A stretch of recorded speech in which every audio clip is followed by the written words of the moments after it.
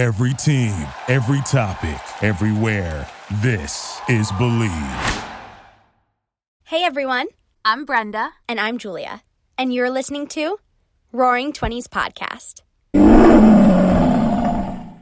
Your 20s are known as both the most exciting and most confusing years of your life. We're here to share our stories, To have real and raw conversations. and best of all, to make you feel a little less alone. Hello everybody, welcome back to Roaring Twenties Podcast. Welcome back. We are so excited. We have an incredible guest today. She is one of my greatest friends. She's become one of my greatest friends, and she has so many incredible qualities that we can go on and on about. But one of the big reasons we wanted to have her on is because she is one of the most disciplined people I know, and people are constantly searching for ways to build better habits, stay consistent, and she is definitely a huge, huge expert in that area. Yeah, I need some tips too, so I'm really excited. This is really an episode for Julia. No, I'm kidding. But Ariel, tell us about yourself. Anything you want to share, anything you want the audience to know. Oh, well, thanks for having me on. I'm super excited to be here. I am just leaving my 20s. I just turned 30 recently. So I'm a teacher. I live in a suburb of Chicago. I teach second grade, and I absolutely love doing that. I'm married and recently found out, well, I guess a few months ago now, that I am pregnant and having a baby girl. Thank you. I am so excited. My husband and I just cannot wait. And yeah, so I'm just excited to be here and chat with you girls. We're so excited to have you, and congratulations again. That's so incredible. And you already know it's a girl. Yes, we found out. So we here got the stay-at-home shelter on Saturday, and that was supposed to be our gender reveal. So we called our doctor and were able to move the appointment a day early because ironically, my sister's pregnant as well, and she's due the day before me. Oh my God, are you serious? Yeah. We couldn't, there's no way to even plan that or say that. So we have all of our things at the same time. Yeah. We're looking at cute little twin stuff. But when we found out that it was happening, we couldn't have it. We both frantically called our doctors, got it. We're we need to know the gender. And so we just found out about a little over a week ago last Friday. Oh my God, that's so exciting. Yeah, and we're both having girls. Oh, they're really twins. They are. You Cute. both had your little pink outfits. Stop. I need to stop with the Instagram swipe ups. They know my life. And I'm the matching outfit. Yes, all four of us need it. Yeah. Oh my God, so cute. So I know that you and Brenda built a relationship literally online. How did you guys cultivate such a strong relationship just from knowing each other through the internet? That always amazes me when I see people that have these incredible friendships and they met through Instagram or Facebook or whatever. So how'd you guys become friends? Yeah, so it is so crazy. And she is one of my best friends. And I talk about it all the time with my husband. I was oh yeah, I was talking to Brenda. And he's you guys are just BFFs. Oh. So we both were in a course together. I'm sure she's mentioned Jesse's Food Freedom Masterclass. And when I first started the course, being the person I am, Jesse encouraged us to get accountability partners. And I was well, I need to have the best accountability partner. Yes. So I was looking through the Facebook group, and I literally vetted Brenda. I was this girl is showing up. Look at the progress she's making. Look at all the stuff she's doing. I was I want to be your friend. So, so I reached out to her and we just connected. And I think we were in a space where so many women are very vulnerable and open, and innately vulnerability breeds connection. Mm-hmm. And so when we're in that situation where we're opening about dark times or hard times and struggles and, things that we fear, I think that ultimately builds such a deep connection. And we were able to utilize, a video chat platform, which I think helped a little bit more. Mm-hmm. And just the consistency in which we shared and how open we were, I think just really bonded us and allowed us to become connected. Because to be honest, you have friends that you see in person, but how well do they know you? And with Brenda, she knows me on a very deep, intimate, vulnerable level because of that. So yeah, it was really cool. I think that that's so cool to hear, especially right now with everything that's going on, because people can feel so isolated right now. And I think it's just a really beautiful reminder that you can create and foster beautiful, deep connection and relationship even if like you can't physically be in the same place as someone. So I think that that's just like a really like kind of uplifting thing for people to hear right now, to be like, okay, like if I'm feeling lonely, I can reach out to people I already know, or I can go online and join a community and find people that, you know, are maybe experiencing something similar to me. And I just think that that's like really beautiful, especially in the time that we're in right now. Yeah, it's so crazy. It kind of reminds me of Love is Blind, which is like, obviously is a whole like chat series of itself. But the idea that you don't need to like have, like you can fall in love with someone and you can create such a deep, intimate relationship to the point where you'd want to spend the rest of your life with them solely by your mental, emotional connection that's breeded in that. Encouraging for people, even people like, I'm not dating and I'm married, but like even dating, right? Like all that stuff can be cultivated. And I feel like just being, I think the important thing is to remember to be open and honest and vulnerable. And the more that you can do that, the deeper the relationship will be. Absolutely. Definitely. And I think it makes such a difference. Like we said, maybe not like physical connection in person, but I do agree, like what you were saying, by using a video platform where you can see someone's face and see their mannerisms and see their reactions. I think that definitely makes a difference in terms of like connecting with friendships online. But the whole concept of Love is Blind is just, whoa, we could do a whole other episode on that. So I loved it. Yeah. Watched it so quickly. Yeah. And I love it with the video thing, because I think so many times, like how many times are like you send a text and you're like, oh, that's not how I meant it, or how things are read, and like your tone, and so much of that is important in communication. And when that's not easily portrayed through just like texting messages, that can definitely be a mix up. So I definitely think that helped. Yeah, absolutely. And like, even though everything that's going on right now sucks, like we are lucky that we're in an age that we do have video chat and that we do have texting. Like if this happened 50 years ago, like we would not be able to see anybody that we didn't live with. Like at least now we can video chat our friends, and it kind of feels like, oh, like we're talking, I see you, you see me, like we could really kind of read each other a little bit better than you can just over like a phone call. Definitely. Yeah, I think this will give people a lot of hope who are currently in the dating world and are like, when am I going to find love next? Maybe this will give them some hope then. Yeah. You should watch Love is Blind, listen to this, and then go out and do some. And then you're ready. That's your toolbox. Awesome. So we just wanted to talk a little bit about also, I know a good amount about all of your competing days and what drew you to that, but what did draw you to that, and what was that lifestyle like for you? Yeah, so I competed for about 3.5, 4 years. So it was a good chunk of my life in my 20s. I initially in bodybuilding, is that what it was in bodybuilding? Yeah. So like I did the bikini division. So like all the Instagram things you see. I think previously I've always yo-yo dieted up and down with my weight, and prior to competing, I was getting ready for my wedding, and that was the smallest I had ever been as an adult. And I was so scared I was going to bounce back up. Like I was like, you know, history repeats itself. I'm going to gain all this weight back. And it was simultaneously at the same time as the rise of Instagram. So we're 2013, 2014, where things started getting really popular. And I started seeing all of these girls who were competing, and I loved how they looked. Like I was like, I want to look like that. I want to look like that. I want to look like that. And I figured after my wedding, if I decided I was going to go into this world and compete, then I wouldn't gain the weight back, and I could look like all of these girls. Because I attended a couple of shows, and I'm like, they all look the same. So apparently whatever they're doing is working, right? It's the answer.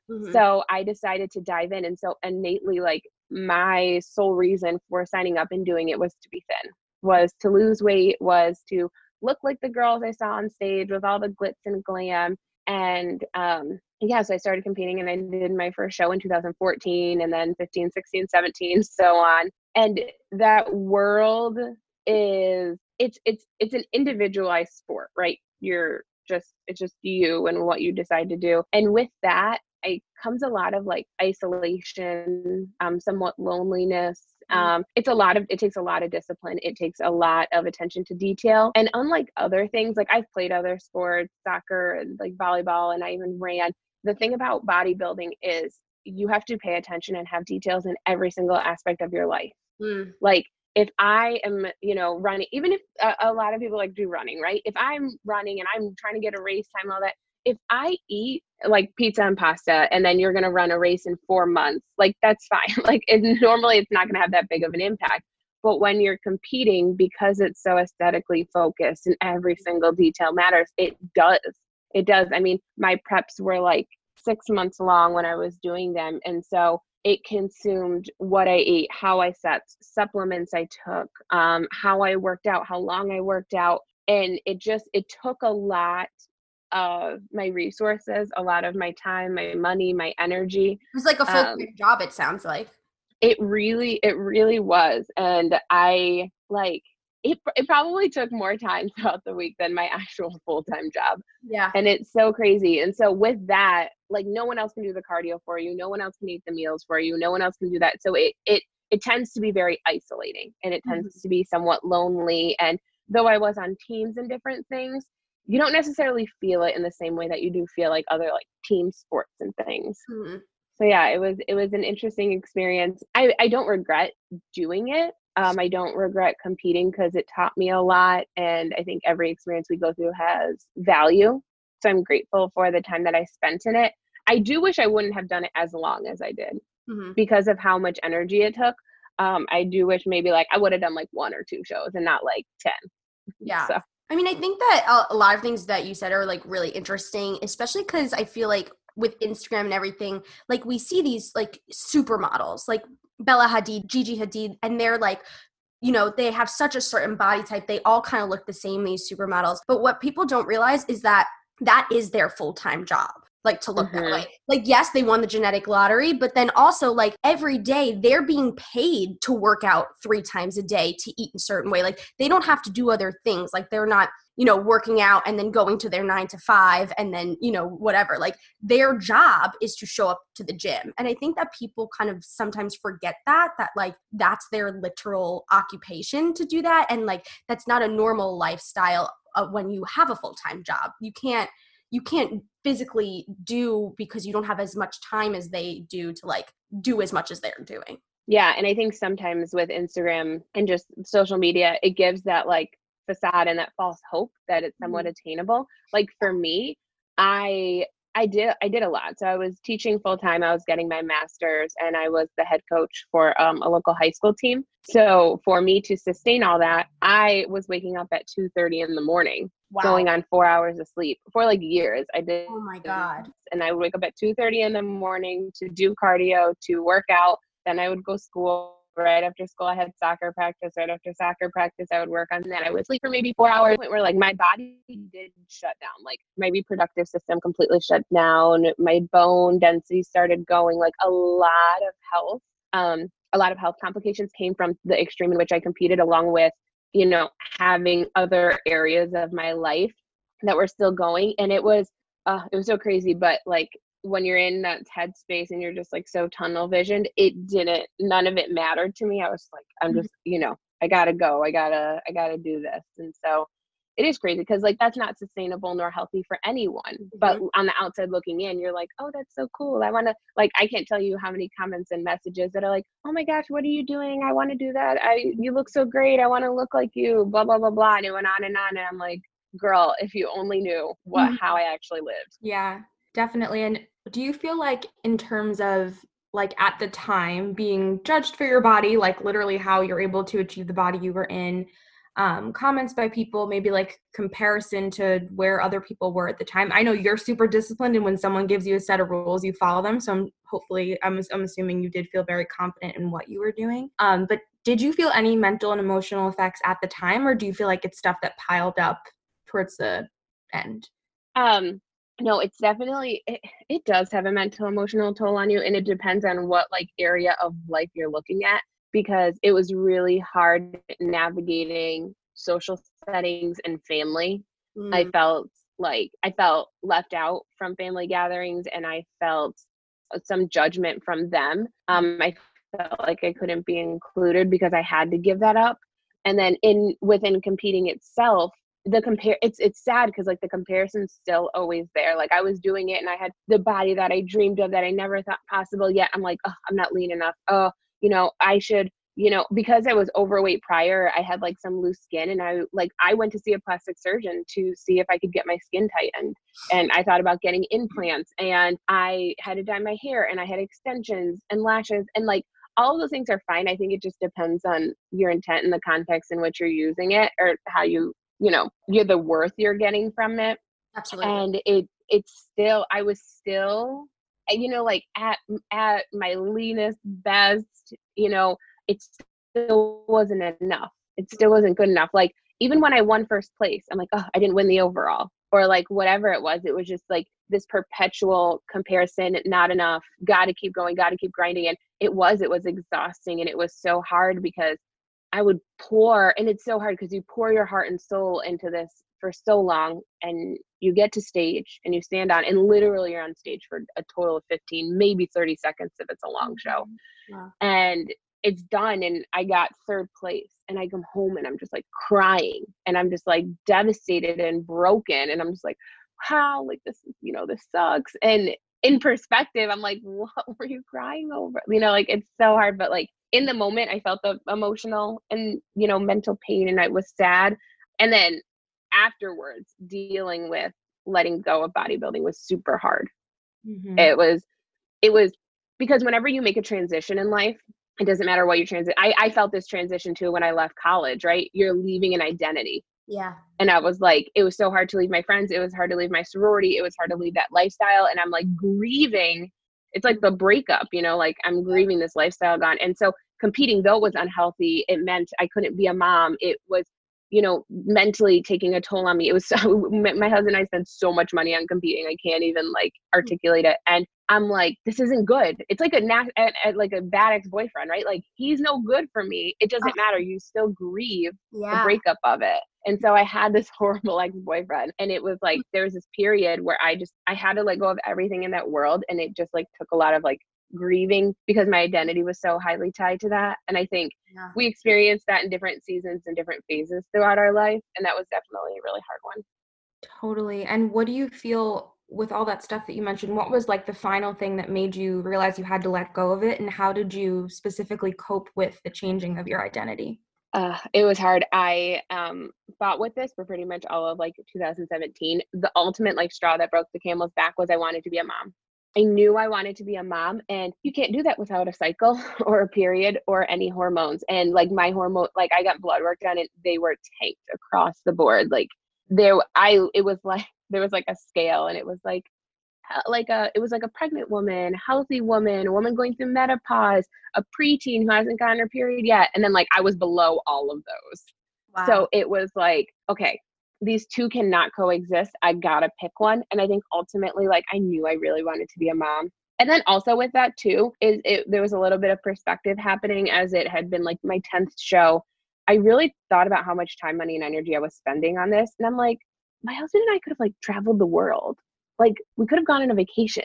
We could have done this stuff. And I was like, I want to do those things. Like, I'm glad I competed and I had that experience, but I don't want that to be all that my life was up to this point. So thinking about those two things, and it was hard because I went back and forth. Towards the end of 2017, I went back and forth like, oh, maybe I'll do one more show. Maybe I'll, you know, keep going, or maybe I'll quit now. And I went out to lunch with actually my dad and my husband. And I just told him, I was talking to my dad, and I was like, I just really want to be a mom someday. And he just kind of like was very open with me about like how much he loved me and how much I impacted and changed his life, because my parents had me very young. Mm-hmm. And he's like, you were the best thing that ever happened to me, and going on. And I'm like, it made me really emotional. And I'm like, I can't wait to experience that. Like, wow. I can't take that away from myself. I don't know how much more damage I'm going to do to my body if I keep going. And so it was like in that moment with my family, with my husband, that I was like, I know what I want more in life. And so that just had to be the end of it. And it was really hard to let go of. It's like I was talking about the breakup, I knew I had to cut all ties. It's not like you can like break up with a boyfriend and be like, well, I'll text him sometimes. Right. Like, no, girl, he's got to go in every aspect. So I left the gym I was working out at. didn't have a coach anymore. I sold my bikinis and all my old competing stuff. I had a YouTube channel for like my fitness stuff, and my husband and I had like a little I deleted everything, deleted the channel, got rid of everything. I like just had to cut all ties to that identity. And I think that really helped me process through it a little bit better, because I think if I would have hung on to like components of it, it would have made it so much harder to move on to the next phase of my life. That totally makes sense. Yeah, definitely. And Ju, I don't know what you think about this, but I feel like beyond just your own identity and cutting ties yourself with everything, like how did you handle other people, I'm sure, defining you, as we've talked about, like as the fitness girl? If people were asking you what you were doing all the time, how did you navigate like not being that person anymore to them? Yeah, it's hard. I posted all about my competing on my social media. So when I decided to stop competing, I did make a couple of posts that was like, I'm done competing. And it happened progressionally. Like I kept making posts like, I'm done competing. I talked about my infertility struggles and how that was impacted, and just kind of became more open about it. And I think that it was a platform in which I could be open and vulnerable and people could receive it without necessarily the intimidation of doing it face to face. Because I think sometimes articulating ourselves in letters and words and all of that can make that transition a little bit easier. In some ways too, though, I cut those people out of my life. I feel like I kind of had to. Like when I switched gyms, a lot of people that knew me for competing and that I built a relationship where our common ground was, where we saw each other, was at the gym. Just like if you go out and drink with someone all the time and you just see them at the bar, if you stop going to the bar, do you have a relationship anymore? I didn't go to the gym, so we didn't really have a relationship anymore. And I started trying to pour myself into other areas of my life and get invested in other groups of friends and circles. And so part of it was me sharing my story and being open and saying, I'm done with this. I can't do it anymore. Part of it was me cutting ties and disconnecting from those people. And part of it was really difficult conversations that I was like, there's more to life than this, and I just can't do it. And I don't want to talk about it anymore. We were like, oh, okay, well, you're not competing anymore, but are you still going to do this program? Or are you still going to do this, that, and the other? And they're bringing stuff up. And I'm like, I don't want to talk about this. Like, I can't talk about it. And that was uncomfortable, but an important boundary that I needed to set for myself. Absolutely. I mean, it really makes me think about like, what things in our life do we sacrifice for like outside validation, whether it's a like or a follow or, someone telling us that like we look a certain way. And it like really makes me think so much about like, how much are we really doing for ourselves and how much are we doing for other people? And like, how much are we doing for ourselves that we think is validating us or like making us feel good, but it's only helping us in one area and it's not really fulfilling us in like mind, body, and soul. And it also makes me think about like, what identities do we hold on to that are for other people, and how do we find like our real identity and what we're really meant to be? Like, I feel like for you, like your identity really became like you're meant to be a mom. And this other thing was like keeping you from that true identity. Yeah, it's so hard. I think the validation that we get, the high that comes with it, our desire for love and belonging and feeling like we have a group and a niche and people that, appreciate us. And like, feeling that validation, you do get like, such a high off of it, for lack of better words. And knowing that I knew the exact reason I was getting validated was because of my body. Yeah. And I knew that the exact reason I couldn't become a mom was because of my body. And when you're at that crossroad, it really is like, where do your values and your priorities lie? And what's more important at the end of the day? Like, it's morbid, but to think like, okay, the day that they bury me, are they going to be like, she was such an amazing mom and she just like loved people, or she had a really good six pack. Like, that was amazing. Like, what are they going to say? And it was really that. And just the fact too, that it makes me emotional thinking about the fact that I get to be a mom now, and I finally made it to that point.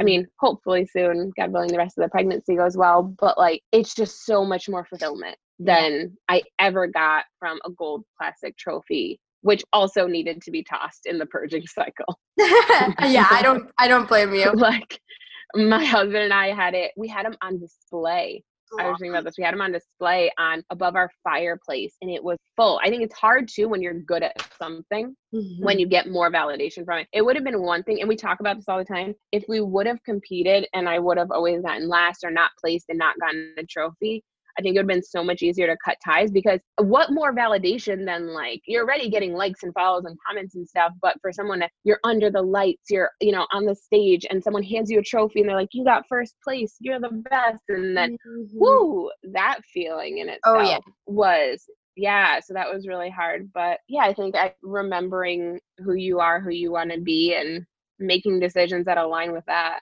I think that's so important for people to hear. And like, even on a smaller scale, like I feel like right now where me and Brenda are at, like in this like young 20s, like I have so many friends that like went to school for one degree or thought they were going to have a job in one area, and then like are coming to find out like, oh, that actually doesn't make me feel happy or fulfilled, but feeling scared to let go of that because everyone else was like, but you majored in that, like that's what you always said you want to do, like this is what you studied, this is what you should do. And like that feeling of like, okay, is my identity what I said that I was going to be, or is my identity what I'm feeling now that really provides me fulfillment? And I see like so many of my friends struggling with that, to like break that tie with that vision of their old self, to like really come into that space of what's going to make them happy in the long run.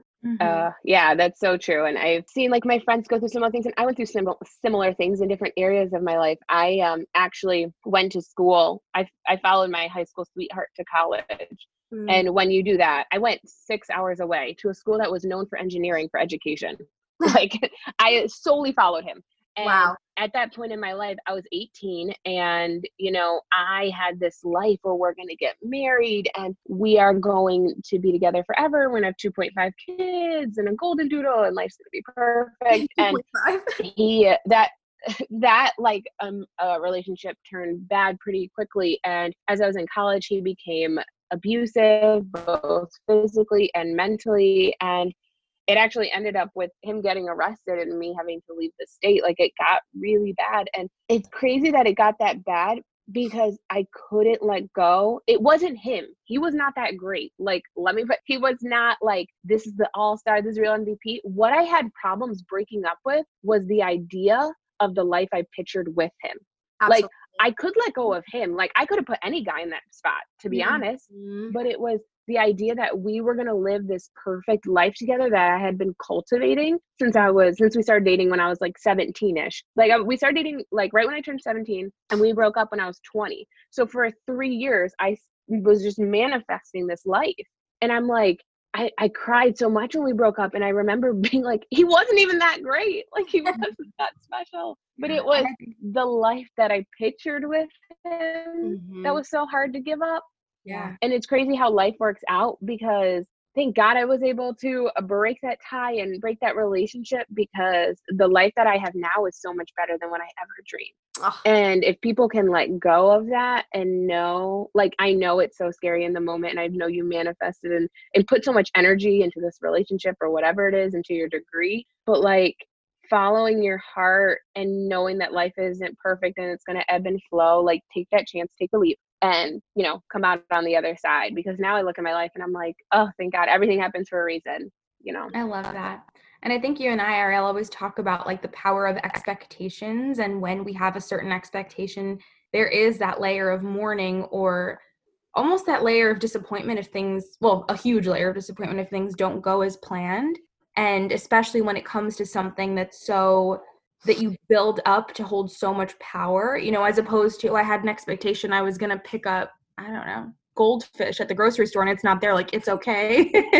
But when it's something that has so much more worth in your life, like your relationship or your job or something that can have a lot more like energy behind it, it makes such a difference. Yeah, I think that's all so powerful in so many ways. And I love, Ariel, what you said about like really kind of needing to cut all ties and like allow yourself to like grieve that life for a second. And then so once you did that, once you cut the ties, once you maybe like had a point of grieving for that life, what was like your first step into finding something new, especially because so much of your focus was around your body? Was there a lot of fear of like what you were going to look like after stopping competing? And how did you make the first move to kind of move forward? Yeah, that was hard, and it was a long journey. And I just made this decision at the end of 2017. We're in 2020, and I would say just as of, I don't know, maybe the end of 2019, I started feeling like I'm okay, for lack of better words. And it's hard because it did take like almost 2 years for me to be okay with the way my body looks, and for me to be okay with food and all of the things that came with competing. And it's scary when you think like, oh my goodness, like I know like initially if someone would have told me it's going to take 2 years to heal your body physically, mentally, and emotionally, that's very intimidating. But like when you look at the long game of your life and the whole term of your life, like what's 2 years for your whole life?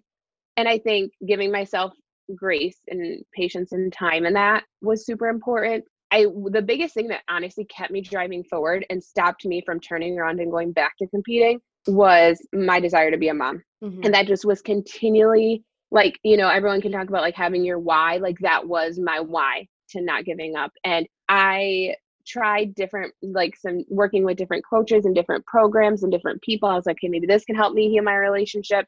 Maybe this can make me find balance in my life. And every single phone call, they're like, why do you want to sign up? Because I want to be a mom. Because I want to be a mom. And that just kept me going and kept me moving forward. And because I don't think if I would have had something as deep as that, I would have gone back. I would have gone back to competing, because it's scary and it's vulnerable, and you are gaining weight and your body is changing and you feel uncomfortable and you're going through these phases and you don't feel validated and you feel like your worth doesn't matter as much. And what are you going to do now? And so in conjunction with that, I really tried to remind myself, like, what were things that I was into before I started competing? Like, what did I do before? What are some other interests? Like, oh, I kind of like arts and crafts. Maybe I'll like do like a scrapbook. Maybe I poured myself into my job a lot. I do enjoy being a teacher, and that was a great time. So because of my effort in work, that really showed, and I was able to spend a whole summer like traveling to different conferences and giving different presentations. And so that was an amazing experience. My husband and I took vacations finally. Like I was like, remember I said we wanted to take vacations? And so we traveled and we went on like 4 different vacations, and we went ziplining and parasailing and hiking, and we just did life together. And I really started investing in my spiritual health, and we started going to church, and I needed something to lean on. I needed an anchor. I needed to know that there was a reason to why everything happened the way that it did. And I needed some faith. I think belief is the strongest motivator we can all have. And if you believe in something, doesn't matter what it is, like if you true down in your core believe something, it'll happen. At least to you it will. And so I had to believe, and I had to have faith that I was going to have a kid, no matter how long it took. We went to fertility treatment through this time, and I was at the fertility clinic for almost this whole like 3-year duration. And I went through cycles of IUIs and IVF, which is just a lot of injections and hormones and appointments and blood draws. And honestly, I think going through infertility was harder than competing, because at least with competing, there was a level of control that I had. And I knew that if I ate this, I would look like this. And I knew if I worked out, I would do that. But with infertility, you never know what's going to happen, despite the dosage of hormone you take or anything. And so it was really important for me to find some sort of faith, spiritual connection that I could lean on and be like, okay, I know this one failed. I know this one failed, but it's going to happen. It's going to happen. Because at the end of it, we ended up having 7 failed IUIs, a miscarriage, and a failed IVF cycle. I just had to believe that it was still like, it was going to happen. It was going to happen. And it did.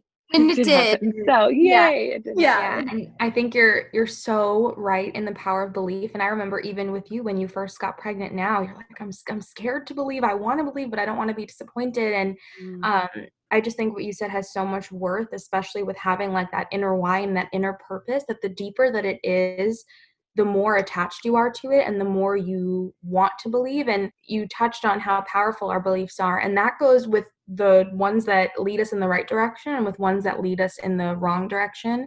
I know I was in a retreat the other night, and I know that the course that we were both part of really does train you to rewrite your beliefs, to identify what they are, and to rewrite them in a way that's beneficial to you and most powerful to you. Because I think we go throughout our lives so often so passively and just like unaware. And when we actually start to identify it and start to ask ourselves, well, who do I actually want to be? Where do I actually want to do? What do I want to have? What does that person act like? And not just living passively, maybe to please other people or for what we think we should be, but more so to actually align with who we want to be. Yeah. That's so good. And it just comes down to that. And then making conscious daily decisions to live that out.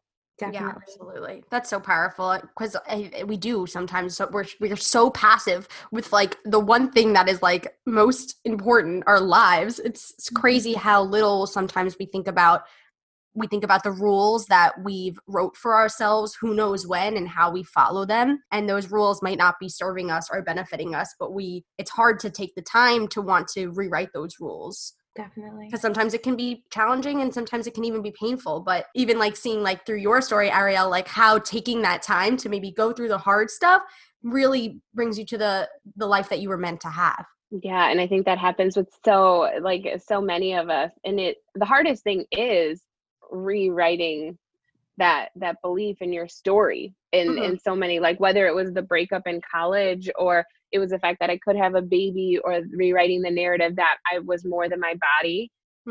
It takes a deep why. It takes true belief and resilience and the combination of all of them to be able to get to a place where like, yeah, I've made it. I'm here. Yeah, absolutely.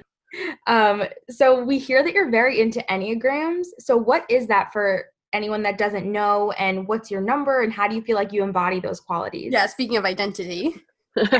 Enneagrams are so fun. Like, I love it. It's a personality test kind of at its core, which I love personality tests.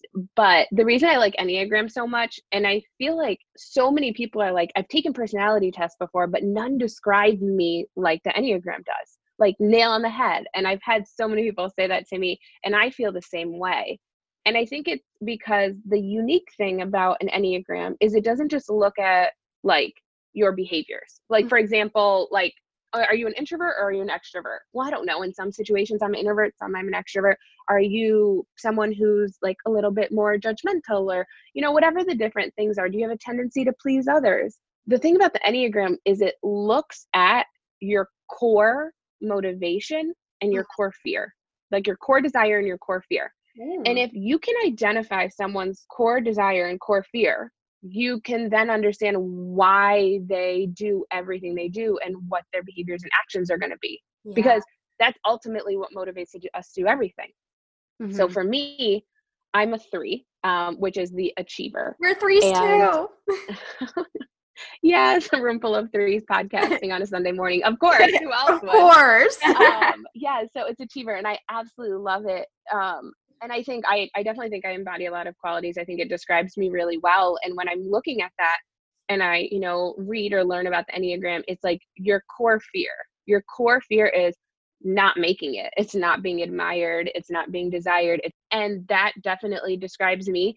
And if you can understand that a person's fear is to not have value, to not be successful, to not have worth, and those things, you can understand why they're going to make the decisions they're going to make. You can kind of explain their tendencies and their behaviors. And the same with my desire, just counter to that, the desire is to be admired, to accomplish things. 3s are very determined, hardworking. And so you can see, like, I think it's cool to learn more about yourself and learn more about others around you. I think that's one of the most beneficial things I've gotten at the Enneagram is, yes, self-awareness and learning about myself, but also learning about others around me. Because with communication and with connecting with other people, if you can understand why they're doing the things that they're doing, or for a second, look through the lens that they see life, you can then communicate with them better and build a better relationship in that. And so it's helped me so much. Like, I've made friends take it, coworkers take it, my husband has taken it, marriage classes based on the Enneagram. And there's just so much, because I think if we can learn ourselves and why we're doing the things that we do, as well as others, like, that just elevates you to a whole new level of being a human. Absolutely. Totally. And like me and Brenda are nodding our heads so much because we're both threes and we're like, oh yeah, that's me. So it's just so funny, like how it manifests differently for like obviously different people, but that core thing that drives you is like so visceral. Yeah. And that's why I think it like so many people are drawn to it and they feel it. It's because like I heard one of these like Enneagram people talking about it, and he's like, you know, we can all be different shades. So we're all threes, but we're all different shades of three. Like, and the way that we live that out looks a little different. It doesn't not make you a three, but like what keeps us connected and what grounds us is that like motivation, that fear, and that core. Yeah. And yeah, it's okay. Cause I feel like then when you take other personality tests, you're like, oh, well, this is me sometimes. I don't really know, like kind of, but it just hits on a deep level. I love that. And so you are a three, Ariel. You are an achiever. And obviously you're so disciplined, like through the whole bodybuilding, through going through infertility. It seems like you really are really good at believing in something and holding yourself accountable and working towards a goal. How did you, I know that is obviously part of your core personality, but how did you build this discipline with yourself? Yeah, I think, like you said, it's part of that is my desire to achieve, right? Like whenever I do something, I want to do it and I want to do it well.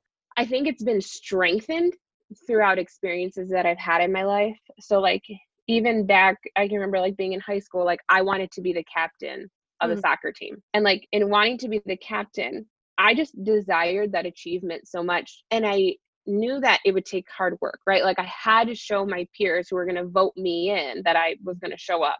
And then when I was in a sorority, like I wanted to be on e-board. And that took, you know, a bit of work to do that kind of thing. And the same with competing. And I think through each experience, I learned that when I put my best foot forward and when I worked on it and when I was disciplined in this, I was able to achieve it. And how have I gotten everything in my life? No. But for the majority of things, as long as I worked hard towards it, yes, I was able to graduate college. I got my master's. I competed. I got this coaching position. I became captain of the team. I eventually got pregnant. It's how bad do you want that desire to achieve? How bad do you want what it is?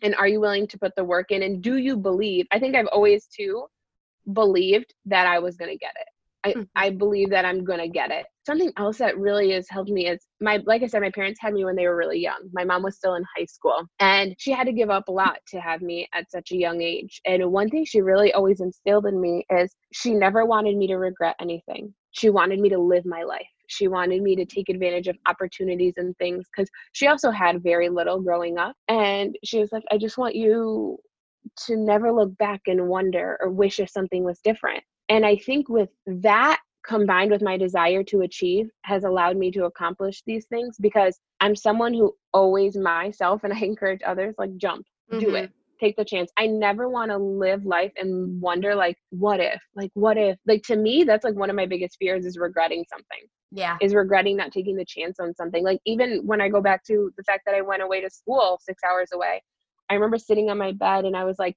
there's a college that's only 2 hours away and they're known for education and I want to be a teacher and I have friends that are going there. Or I could go to the school that's 6 hours away. And I was talking to my mom and she just looked at me and she said, I'm not going to make this decision for you. She was like, you have to listen to your heart and know that she goes, I don't want to live with your regret. She said, I don't want you to regret anything. Do whatever you feel like you need to do and I'll support you. And I thought about my life after I graduate and I was like, the last thing I want to do is be like, I wonder if I would have went to school with him, what my life would be like. I wonder if I would have, would we have made it work? Would we be living together now? Would this have happened? And I wasn't willing to take that chance. I wasn't willing to do that. And so I jumped and it's like, what's the worst that could happen? I don't know. He's like abusive and we break up and he's a horrible person. Yeah. Well, guess what? It happened and I'm still living. Yeah. Like most things we can live through and we can make it through. And so I think whenever people are thinking about like, oh, I want to achieve something, I want to do something, I need to have discipline to do it. What is it that you want to do? Are you willing to take the chance and step out? And how bad do you want it? Know and believe that this is yours. Like, it doesn't matter what it is. Like, I was at one point almost 200 pounds and, I've always struggled with weight. Who would have thought I actually could step on stage in a bikini that was way too small to be in public and stand in front of a judge and win first place? And when I did my first show, I actually didn't place at all, but I believed it. I told myself, I was like, I will win first place one day. It took 3 years, but I won first place. I told myself I was going to be pregnant and I wanted to be, and I believed it. It took 3 years, but here we are. And I think that if people can instill that belief, take chances on themselves, like it's going to come. It's going to come because when you believe something so deeply and you want it so badly, you don't have another option. Yeah. You don't have an option to like stay in bed and not like move your body. You don't have an option to skip out on this business meeting. You don't have an option because you told yourself you were going to do it.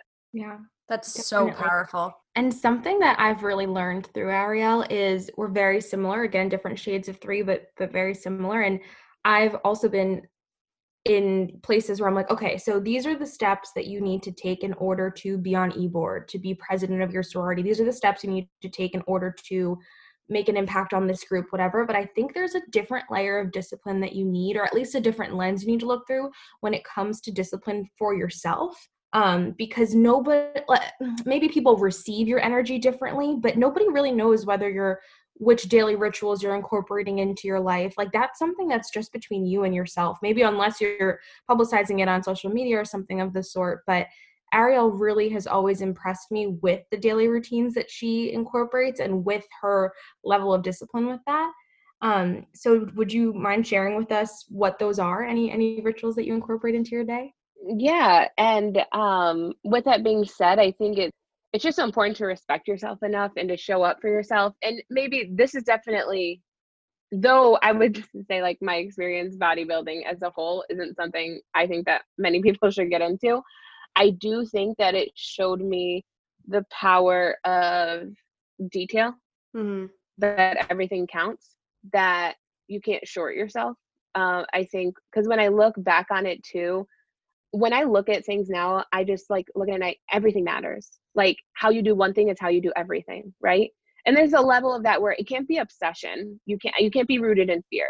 You can't be rooted in fear because if you're rooted in fear, it's going to be an obsession. It's going to be unhealthy. But do you respect yourself enough to care about the way you do one thing is the way you do everything and be disciplined in that? And I think it's really important to just care about yourself enough to show up and to make those decisions. And with that said, yeah, I definitely have habits and things that I've instilled. Like, for example, my morning routine, for example, this call, like I knew what time it was. I got up and I worked out before we met, like, because I know that that's like the best version of myself, right? So I set my alarm. It doesn't matter what day of the week it is. I move my body every day. Like I don't do like an intense, crazy workout, but I do move my body every day. And that's important to me.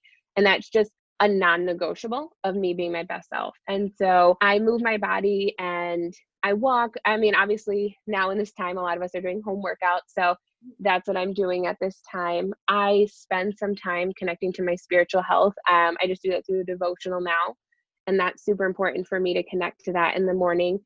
And I think we're all different. And it's important to, give yourself a little bit of grace and experiment. Like I used to try meditating in the morning and that like just straight put me back to sleep.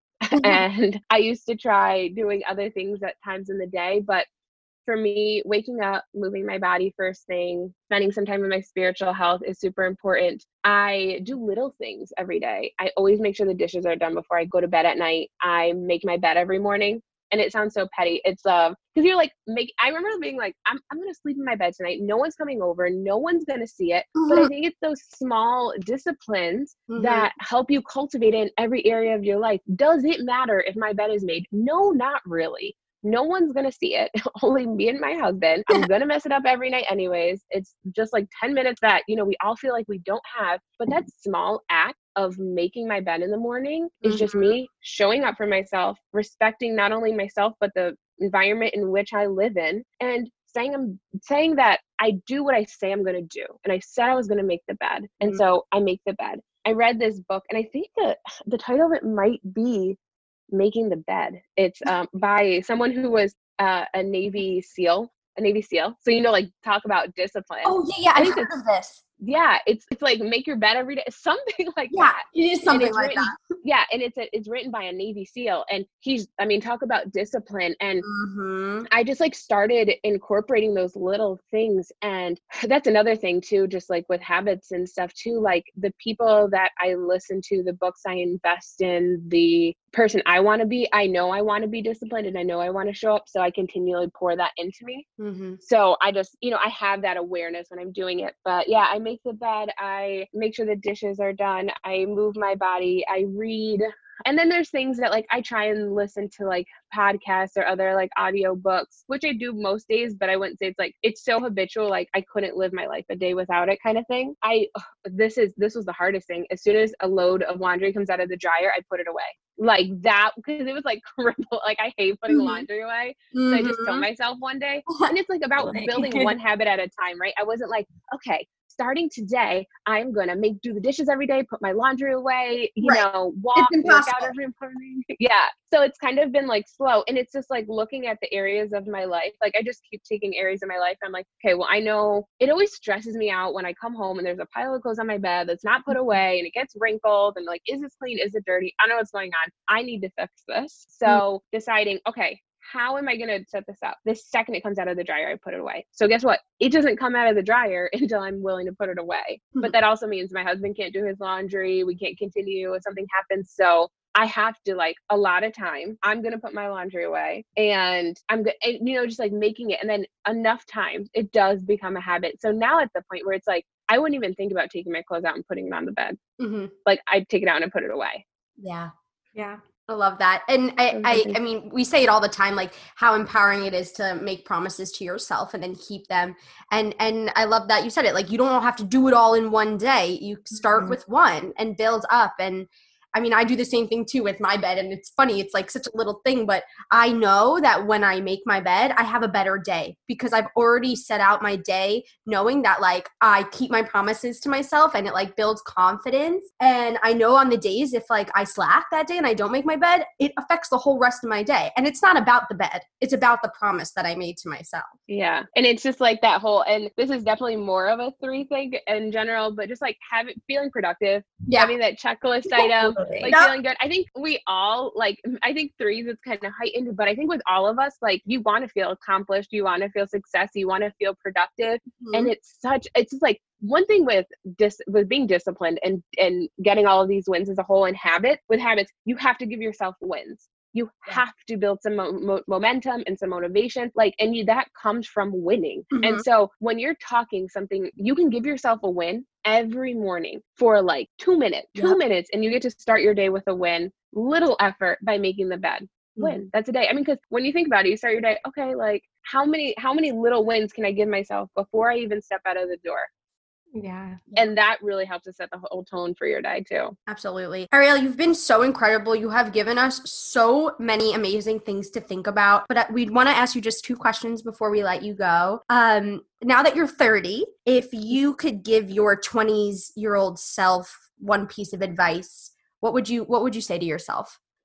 Oh my goodness, your 20s are crazy. Like what even happens? Like, I know. I think I'm like 20s. I'm like, okay, 21. I was in college at the bar. I'm like, okay, no, but 29. There's so much that happens. Right. Honestly, I think my biggest teacher in my 20s was my experiences that I went through and the people that were by my side. And so I think anything to be said about your 20s is like, take a chance, do the thing, and learn from it.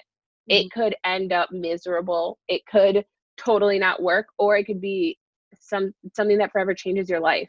Start the podcast, right? Do the business, take the course, go back to school, change your career, get married, follow the boyfriend, don't follow him. You know what I mean? Like every experience, you're going to learn something and you're going to grow from that. And I think that's how you get to the other side. Like that's how, when I turned 30, I'm like, wow, look at what I've learned. Look at what I've been through. None of that would have happened if I would have lived in a state of fear and not taken the chance. Like, had I not followed my boyfriend or not ever competed or not gone through fertility treatment because I was scared and held back, like every experience is going to be a teacher. And so I would say to anyone who is in their 20s, like, do the damn thing and just get back up when you fall, because inevitably you will.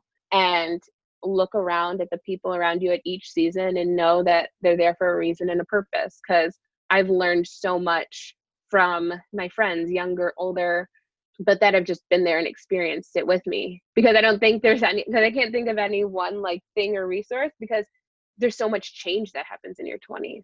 You know, I went from like, it's like you go from like this little baby in college that has really not that many responsibilities and like to like, you know, you get a lot of people get married or they get a house and they start families and their careers, and there's a lot of pressure that comes with your 20s and your achievement status, and like you feel like you've got to keep going, and there's just so much, but in every single step just learn as much as you can. Yeah. And is there any brief advice you would give to some, like a specific resource that you can give to someone that's looking to build better habits or discipline? So resources for habits. I love Atomic Habits. It's such a good book, such a good read. I think in the book, James Clear just gives such like tangible, tactical ways to build in habits. I would say to start small, like to stack your habits. I would say to meet yourself where you're at with all of your things. And I think accountability is huge. Like, I think resource-wise, that book is amazing. And I think if you can have accountability and give yourself wins, like meeting yourself where you're at and give yourself wins, it's like, you're going to do it. You're going to do it. You have someone that you're accountable to. You have a thing you're accountable to. We all love that. Like, you know, whether it's like you get a dry erase board and you like do an X on it, you download an app. There's so many habit apps. If you go to the app store and you type in habits, like anyone put a penny in a jar, you know, like show yourself somehow. So show yourself the wins, have some accountability, get connected in the community, and then read Atomic Habits. And I think those are really good starting points. Awesome. Love that. And our last question is, where can people find you? Anything that you want to plug? Well, I'm a pretty simple girl these days, but I do have an Instagram, and it's just Mrs. Diemper, and I am posting all things baby right now, as that's the season of my life I'm in. But yeah, I would love to connect with anyone and anything. I think, like, you know, you said there's so much power and vulnerability and connection, and I love when women reach out, whether it's like, I'm a competitor and I want to stop competing, or I'm dealing with body image issues, or I'm dealing with infertility and all of the different things. Like, I just love connecting with other people, other women, and it's just such a beautiful component of life. Awesome. Arielle, thank you so much. Thank you for being so vulnerable with us and sharing your stories. I'm positive that your words are going to be really impactful on a lot of people. So thank you for joining us today. No problem. Thank you, girls, for having me. I had so much fun. Absolutely. Bye, everybody. Bye. Thank you. Bye. Thanks for listening to Roaring 20s podcast. Be sure to rate and review wherever you get your podcasts, and please subscribe. You're never alone. Our pride sticks together. Tune in every Monday and Friday for new episodes of Roaring 20s podcast. You get to start your week with us and end your week with us. With love, Brenda and Julia.